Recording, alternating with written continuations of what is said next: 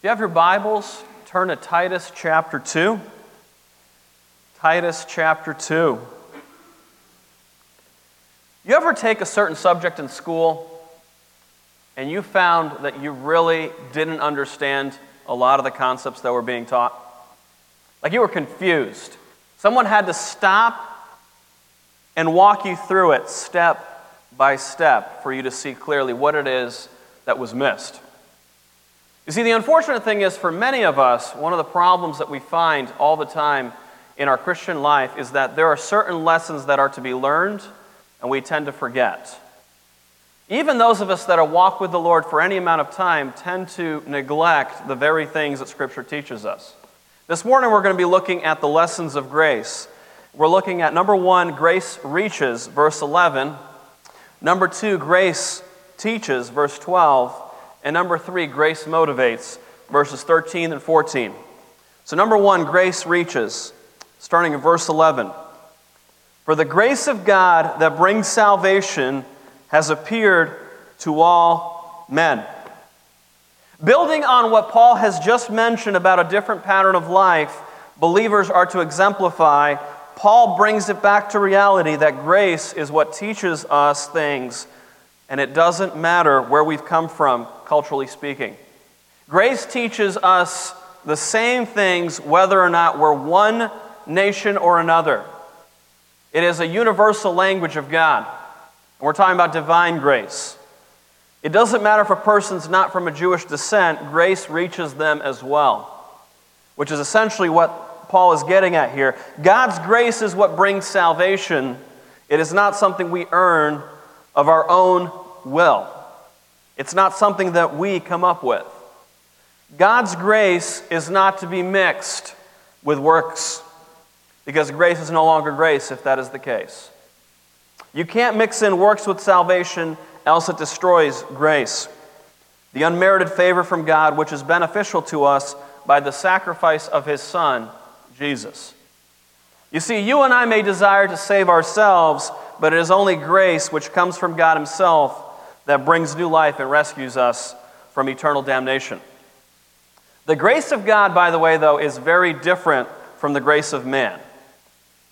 In that man's grace depends on how many times someone feels a certain way about someone else. It's determined by man's feeling at the time. Whenever you use the phrase in someone's good graces, it's usually based on how that person's feeling at that time, is it not? So whenever we use that, we go, yeah, today's a good day to approach. Or, no, it's not a good day to approach. They're not feeling it today. And essentially what ends up happening is, based on a feeling, a person will determine favor to somebody else. The difference between our view of grace and God's is that divine grace is established for all due to the once-for-all payment of the Son. It's so divine that we so easily forget when we quote verses describing this grace. In fact, if you were to look back in Ephesians chapter 2, we're going to be looking at verses 1 through 10, we read the following. Ephesians chapter 2, verses 1 through 10. And it says this, "And you He made alive, who were dead in trespasses and sins, in which you once walked according to the course of this world, according to the prince of the power of the air, the spirit who now works in the sons of disobedience, among whom also we all once conducted ourselves in the lusts of our flesh, fulfilling the desires of the flesh and of the mind, and were by nature children of wrath, just as the others.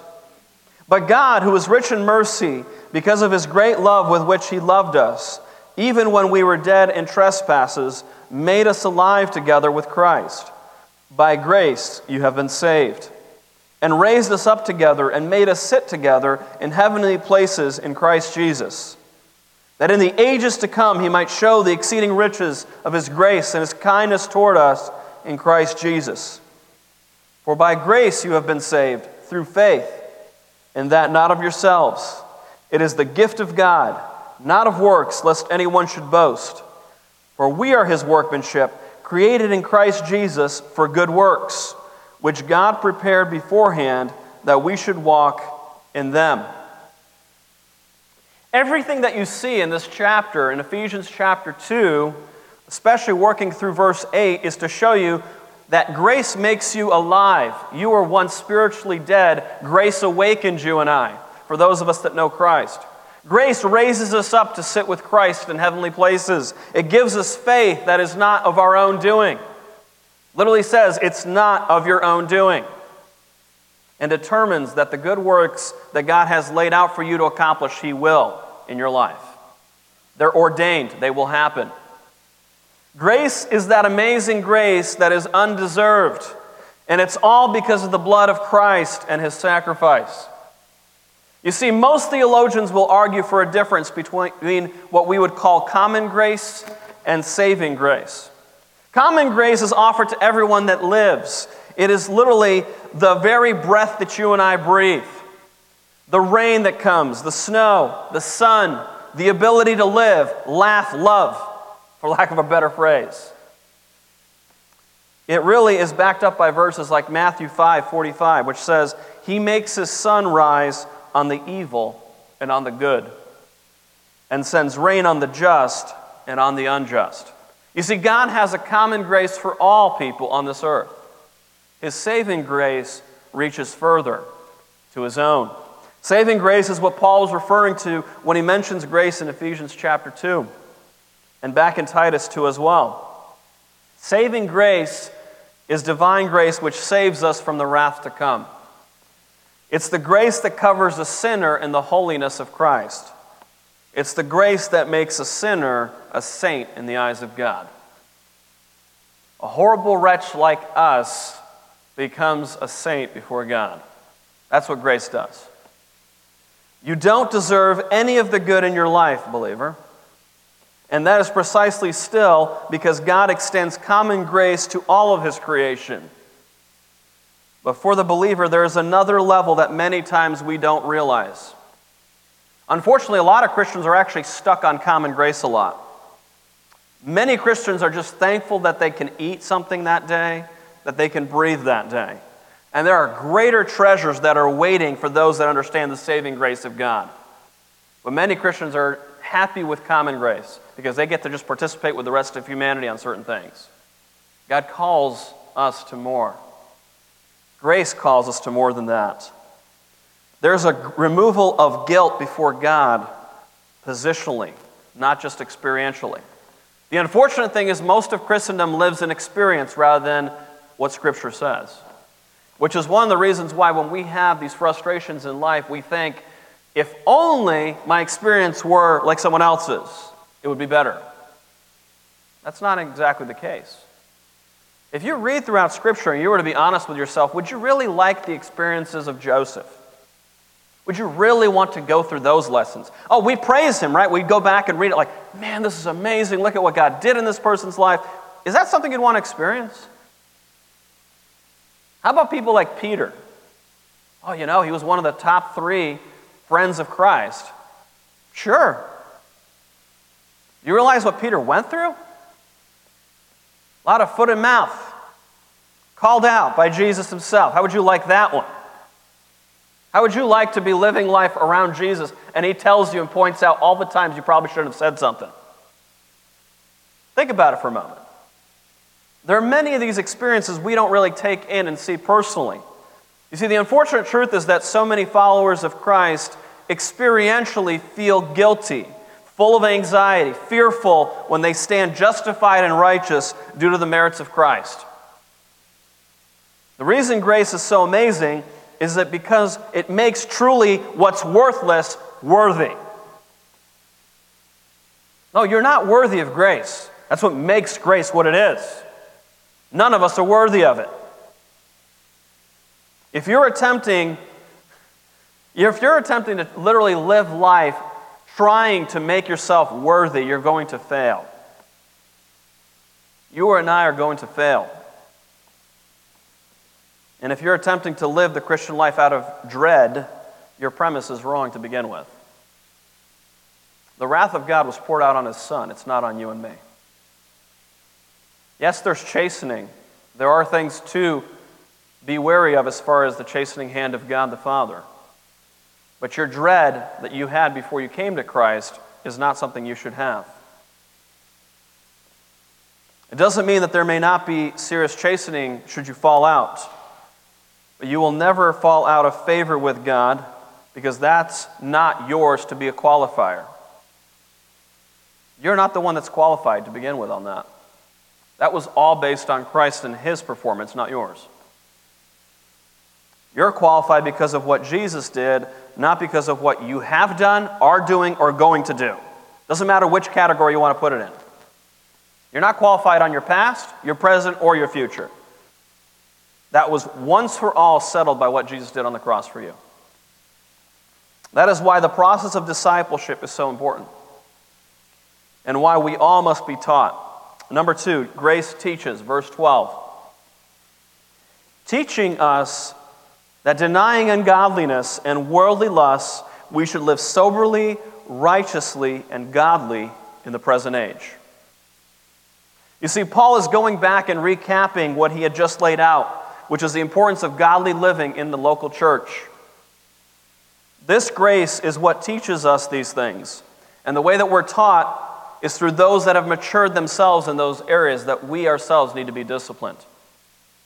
This is so important to understand how Paul lays this out. He starts off by saying, denying ungodliness and worldly lusts. It's something that we are to be taught by grace to do right off the bat. It comes in the form of others in our lives that come alongside us and say, hey, you know what? Here's something off in your life. Here's what God's Word says. Let me help you with that. Not in a condescending, judgmental way, but in a, hey, brother, sister, listen, here's some things you really need to pay attention to. It's going to hurt you. I know you've trusted Jesus, but because you've trusted Jesus, there are things that He expects from us. Teaching us is in reference to the redeemed. Grace teaches God's children differently than the rest of the world. The us there is those that are His own. It's not everybody. God does not zap any of us with instant abilities to automatically know how to push back against wickedness and sin in our culture. Not a single one of us has an automatic textbook answer to every problem in our culture. It's to be something we're taught. In fact, Spurgeon once said, and I really have to say this is an incredible statement for those of us that work with people. Pay attention to what he says here. The most difficult part of the training of young men is not to put the right thing into them, but to get the wrong thing out of them. We start with the wrong premise many times. We just think if we just swap to something that's a little better, it'll take care of everything. There's a cutoff that needs to happen with certain things that are wicked before a put on can be put in place. There's food for thought for those of us that want to argue. Just think positive thoughts that'll get better in your Christian faith. That's the reason why Christian churches are filled with a bunch of hypocrites, because everybody's jumping and just somehow swapping what they need to do instead of cutting off what they should not do. There's always something to reject and there's always something to embrace when it comes to the Christian faith. Too many Christians want it both ways. I want to embrace the wickedness of the world and my sanctified state in Christ. You can't do that. You have to reject certain things and accept certain things. That's how Scripture works. That's how God works. That's how grace teaches us. In fact, the most miserable Christians are those that strive to still do it on their own apart from grace. Well, let me figure it out on my own. You ever met a Christian like that? They don't want anybody's help. They know it better than the pastor or anybody else in the church. I'll figure it out on my own. I don't need your help. And my favorite phrase from folks like that, well, we've been praying about it. I've been praying about it. We've got this figured out. Under which instruction? Your own? Or the text of Scripture? Because the truth is, God always places people in our lives that are there to direct and help us, particularly if we are His own. You see that throughout church history. Unfortunately, so many want to live apart from the grace of God in rejecting other godly men and women that want to input in their life.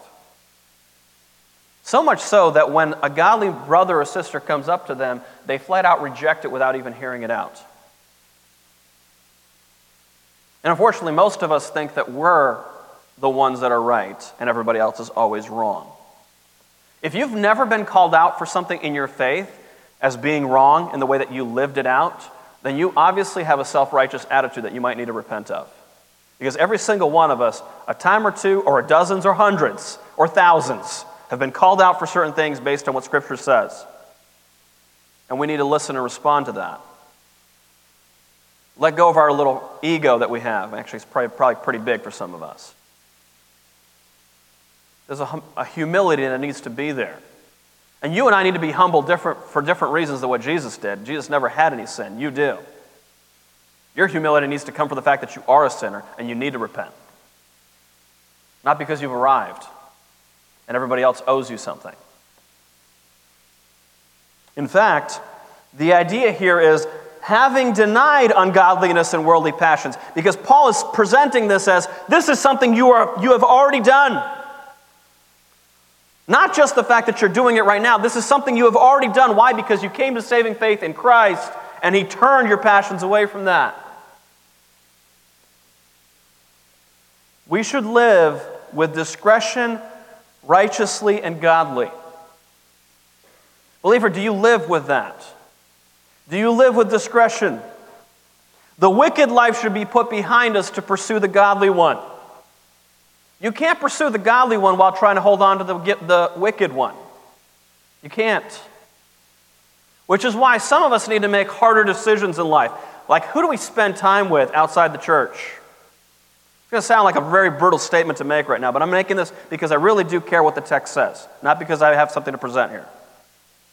If people from outside the church are influencing you more than people in the church, you may have a problem in your perception of what godliness is before God.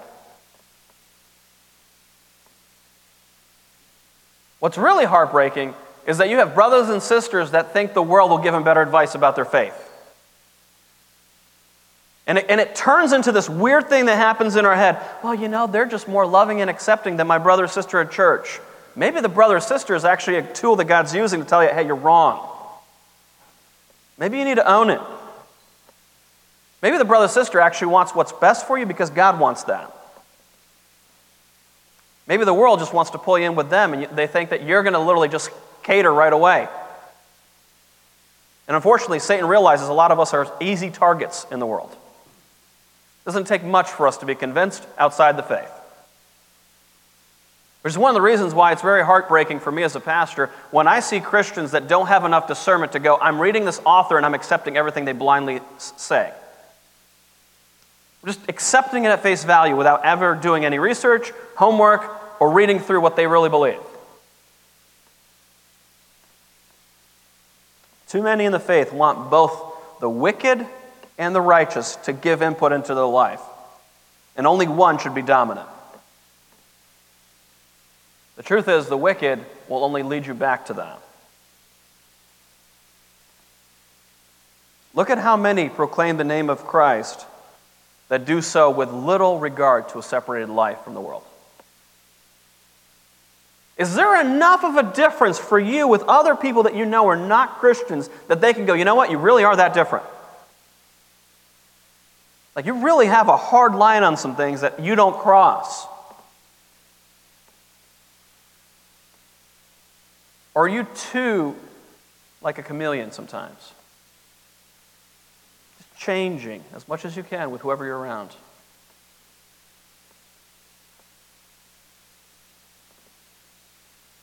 Being taught by grace is essentially to take the things of God seriously. They're not a joke. What's really sad is a lot of Christians find the Christian life to be a joke. What they don't realize is they themselves are the joke, and the world is watching. They're the ones that don't take God seriously. And they're making a mockery of their faith to everybody else. Spurgeon comments on this point with a balanced response to the one who has legalistic tendencies in the church. He says this, taken together, we see that the fear of the legalist, that preaching grace produces Christians indifferent to obedience, is unfounded. Grace teaches us obedience. Wherever the grace of God comes effectually, it makes the loose liver deny the desires of the flesh. It causes the man who lusted after gold to conquer his greediness. It brings the proud man away from his ambitions. It trains the idler to diligence. And it sobers the wanton mind, which cared only for the frivolities of life. Not only do we leave these lusts, but we deny them.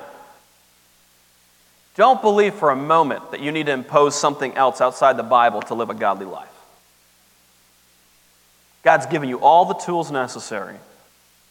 Grace will teach you plenty that your own legalism and my legalism will not.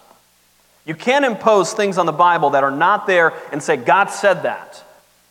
Because now you're speaking on His behalf. And God is just as angered by you adding to His word as He is from taking away from it.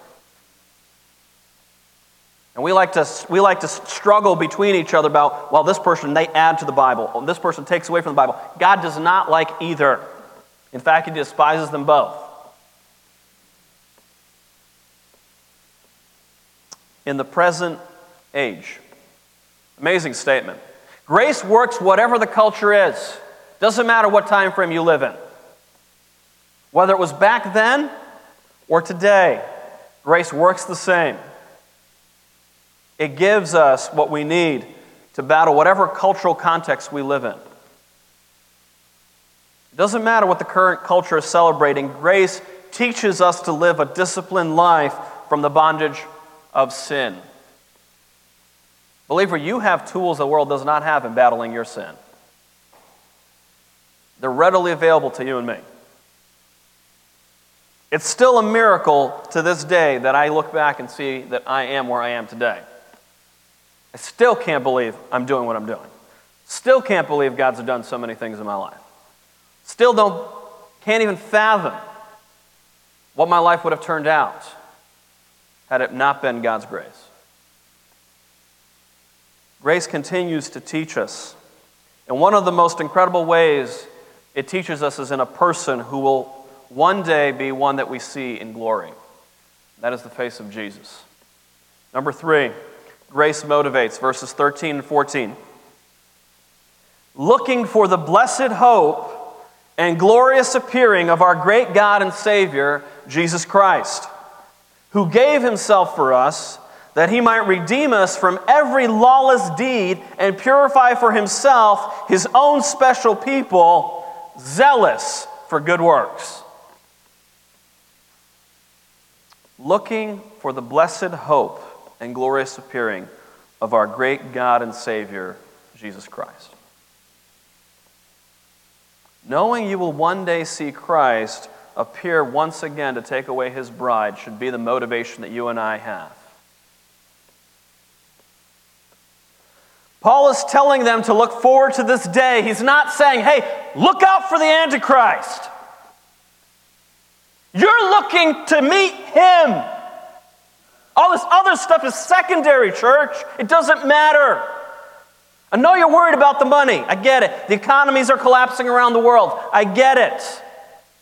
Your eyes are to look up because you have Jesus that's awaiting, and He's ready to take His bride away. And that's what you should be looking for. We're stuck in the here and now too much. We're so worried about the everyday. I fall for the same trap you do. The motivation is His return, not your escape from this world. Motivations matter. If your motivation for the rapture is essentially just Jesus you taking out of your problems, you've missed the point. After all, it's the rapture of the Lord Jesus Christ, His taking away the bride, where the groom takes the bride away. He's going to take His bride home with Him.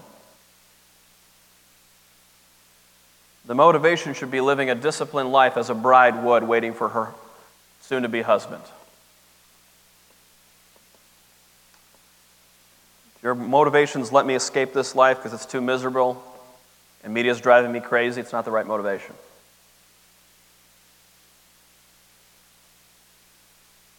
You know what your motivation should be? I can't wait to see Jesus. That's what your motivation should be.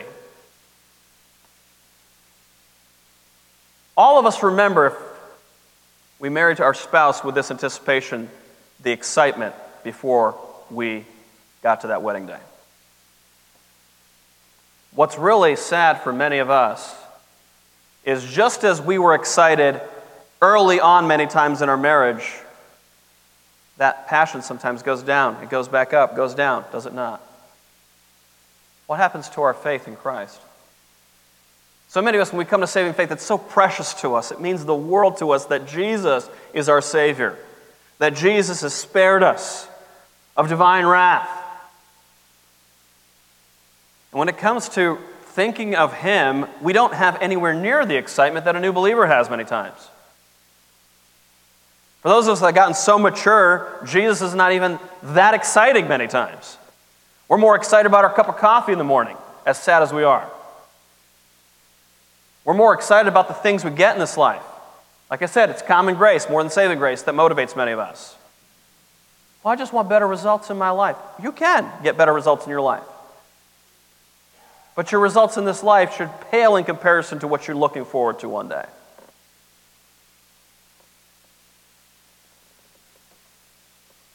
This is why when seeing Jesus as your motivation, the petty arguments you have with people kind of don't matter as much. You just let it go a lot easier. You don't hold on to stuff as much. Okay, you know what? God's going to take care of that. There's no reason to argue with this person over this. It just isn't. I'll work it out as best as I can, but I'm not going to hold it over them. And unfortunately, a lot of Christians, they live with bitterness that they don't even realize or see. It's eating them, and it's been eating them for years. Frankly, it's swallowed them at this point. They don't even know how to get out of that cave. You see, when grace, which shows you the picture of Christ, motivates you, then the money problems that you have change. You start seeing things differently. You realize that this money that God's given you has been given to you as a steward now of His. You no longer see it as just a means of survival. You see it as a means of grace that God's given to you to take care of for Him. And one day when Christ returns, you have to give an account before Him on how you spent your money too, by the way. I think a lot of people forget that. You're not just going to give an account for how you spent time with people and whether you did what God had called you to. He's going to ask you to give an account even over your money that you've spent and how you've spent it. How you give of yourselves will be different if Jesus is your motivation. You're going to be a lot more willing to put up with stuff with people if Jesus is your motivation. Because you're going to remember every single time what Jesus did through grace for you. If your Savior could endure suffering and a cross, you can endure that comment on Facebook. It's really pretty petty. You really shouldn't have gotten so worked up over that. It's not a big deal. And side note, that's not persecution.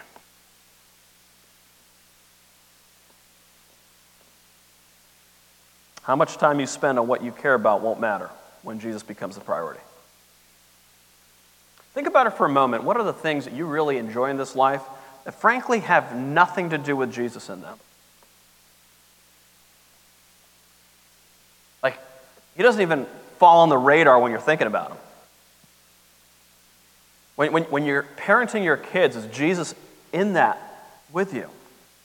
When you're going to hang out with friends, is there a gospel mentality that you're having? Like, hey, I'm hanging out with ungodly people that need the Lord. Hey, I've got this extra money that God's given me, and I'm going to give to this with the desire that God uses it for His glory.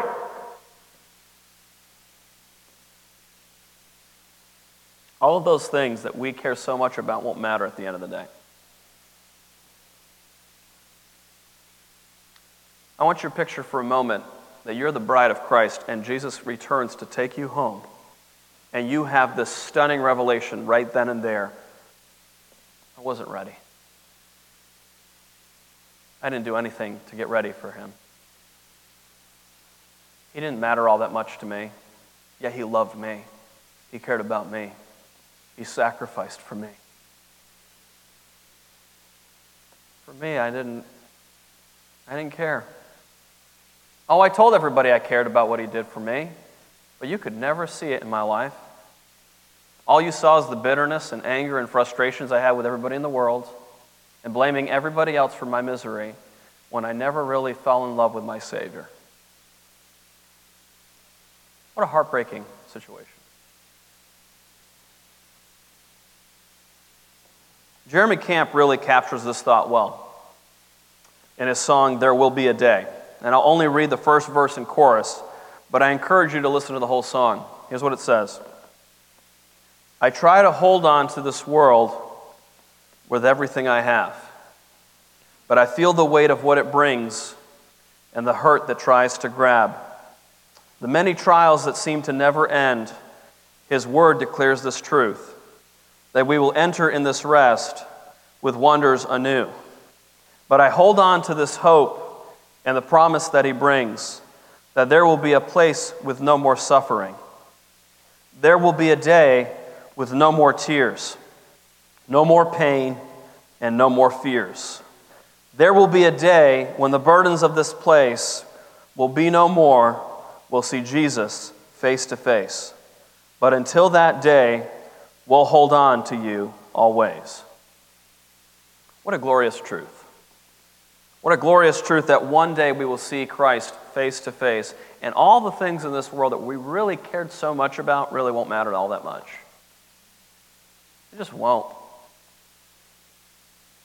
Believer, don't you want it to be worth it to see Jesus on your end, that you actually cared enough to show Him that you cared? You've been redeemed eternally. There's nothing that can take that away if you're in Christ's hands. Is that what you are motivated by?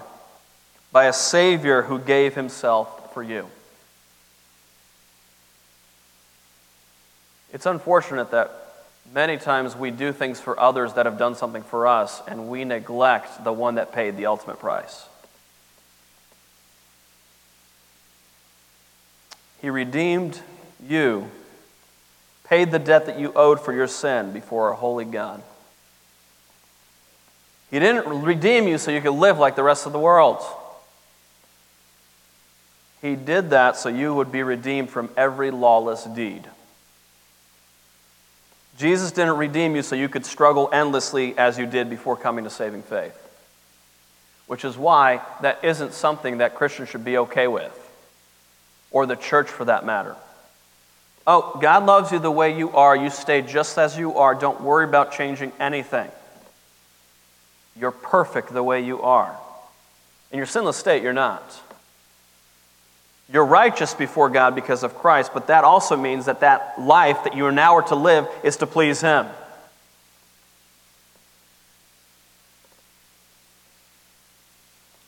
He came to free you from the very things that still have a grip in your life.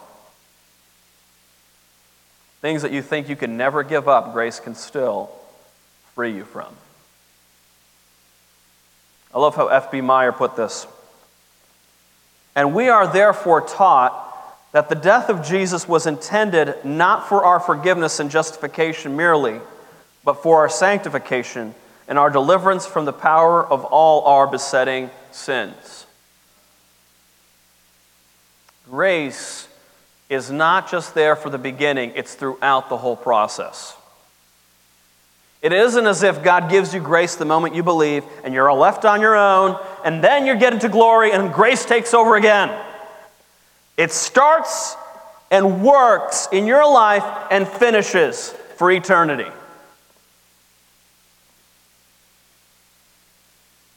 To purify for Himself His own special people. You are redeemed for Him, not for yourself or others. So stop trying to please everybody else. You're to please Him. If your first priority is to make sure people think well of you, you've got the wrong priority. If Jesus is your motivation, then what He says should matter. Your better you, by the way, believer, is found in Him, not in yourself. Everybody's all like, believe in yourself, you can do it. You really can't. I hate to break it to you. If you've watched who you really are, you can't.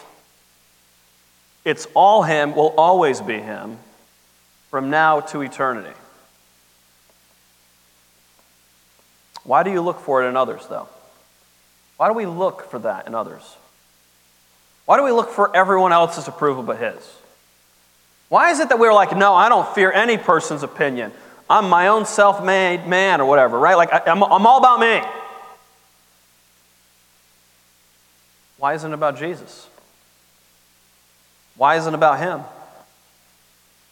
Why do His priorities not matter to you and I? You're His possession, believer. Do you know that? He owns you.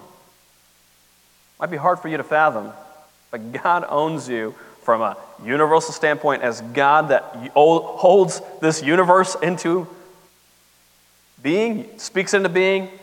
Everything exists by the power of Christ. And He's essentially owning you as Savior and Lord. You're His possession, specially chosen by Him. I want you to pause for a moment and realize that the ugly you, the one that had nothing to offer grace, God said, "You're mine. I love you. You're mine." Jesus died on your behalf. That's another reason why grace is amazing. It's so undeserved. Which is one of the reasons why I always love the text that Paul says God chose the foolish things of this world to confound the wise. God didn't go throughout the world and try to only find the best people He could find. He chose the foolish of this world. Yes, we come from every cultural background you can imagine, of every tribe and tongue. That's what God's calling. But He didn't do it based on your IQ. He didn't do it based on what you could offer Him. It's His grace. Undeserved, unmerited favor, poured out for man who doesn't deserve it, with all his ugliness and sin. This is to have a passion with a zeal to do what He would want. That's what He's called you to, believer, is to not just sit idly by and not live for Him, but to be passionate about good works, to be passionate about the things that He cares for. Well, I don't want to say too much. You might rock some things with people. I don't want to say anything. Is Jesus more important or everybody else?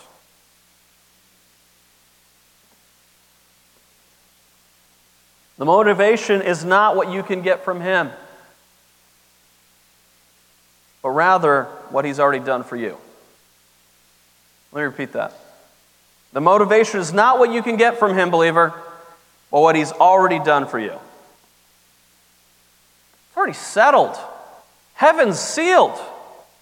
It's yours in Christ. What are you living like a failure for? Oh, right, you're relying on yourself again. That's the problem.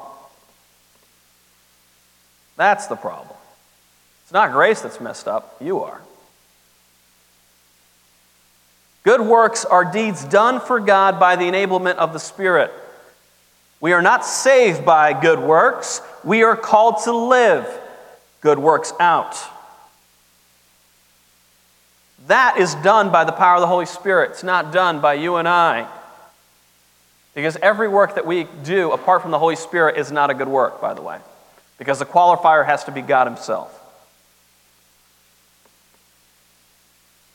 If you realize that, good works could be helping a loved one in need by the power of Christ and the Holy Spirit. Working in you and saying, hey, you know what? I need you to reach out to that person. They really need you right now. It could be loving your spouse as Christ commands, brothers. Are we sacrificial? Are we doing it the way Jesus said to do it? Are we really taking our cue from Him? Or are we comparing ourselves to other guys and going, well, I'm doing a little better than that guy? Not the right standard. What about raising your kids for Christ? Is there a priority in that? Do you view your children as a gift that God's given you that now invest in to give back to Him for His glory? Or are your kids going to kind of just do the image that you have for them? I want them to be successful in this area. I want them to do this. Or is there a greater picture in mind? Is there a greater calling that you're understanding? All the things that grace motivates you and I to do, we ought to do for Him. And it could be random things this next week that you're not even considering, and God goes, I want you to do that. Based on something you read, something someone mentioned, you start praying for them, and you realize, you know what, God wants me to do that. I love how this chapter ends before Paul goes into more reminders. Verse 15. Speak these things, exhort, and rebuke with all authority, let no one despise you. Essentially what Paul's telling Titus, you say it like it is. Don't mince words. Tell them what they need to hear. And church, I'm trying to tell you what Scripture says here clearly. We are all called to this.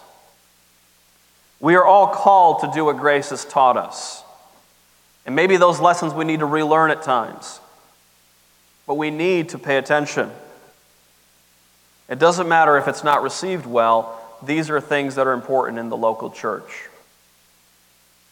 Which is one of the reasons why, church, God will work on all of us differently and take us down different paths at times and bring us back to where we need to be. Because grace still works even in the sinful things that we still do. Because God still pulls and brings us back to Himself. So in conclusion, how is grace working in your life? How is grace working in your life? Maybe you're finding this whole thing as like nice and sweet. This really doesn't concern me. I mean, it's nice that you guys believe in this grace stuff. Sounds pretty neat, you know. Sovereign Grace Church, part of your church building. Maybe it doesn't matter to you.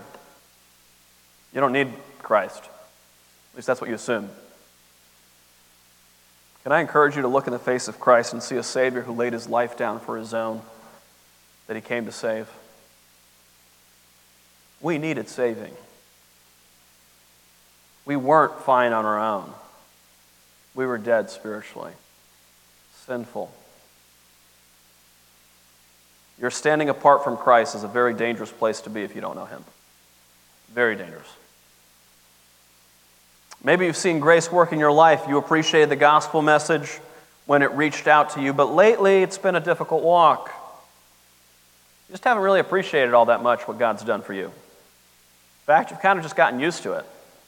So much so that all you see in grace is common grace. You don't even see saving grace much.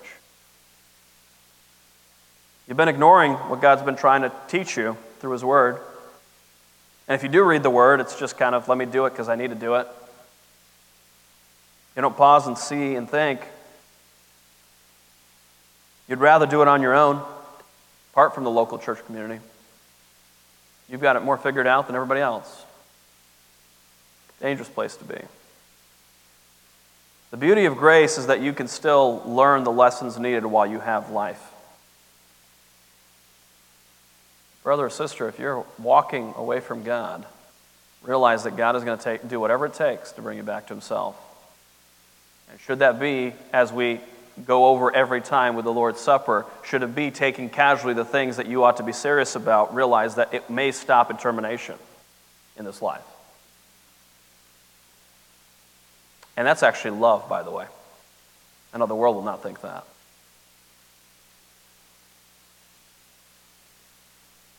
Maybe that warning from a brother or sister that cares for you is God's grace trying to help you before it's too late. And the consequences are a lot more severe for you and your family.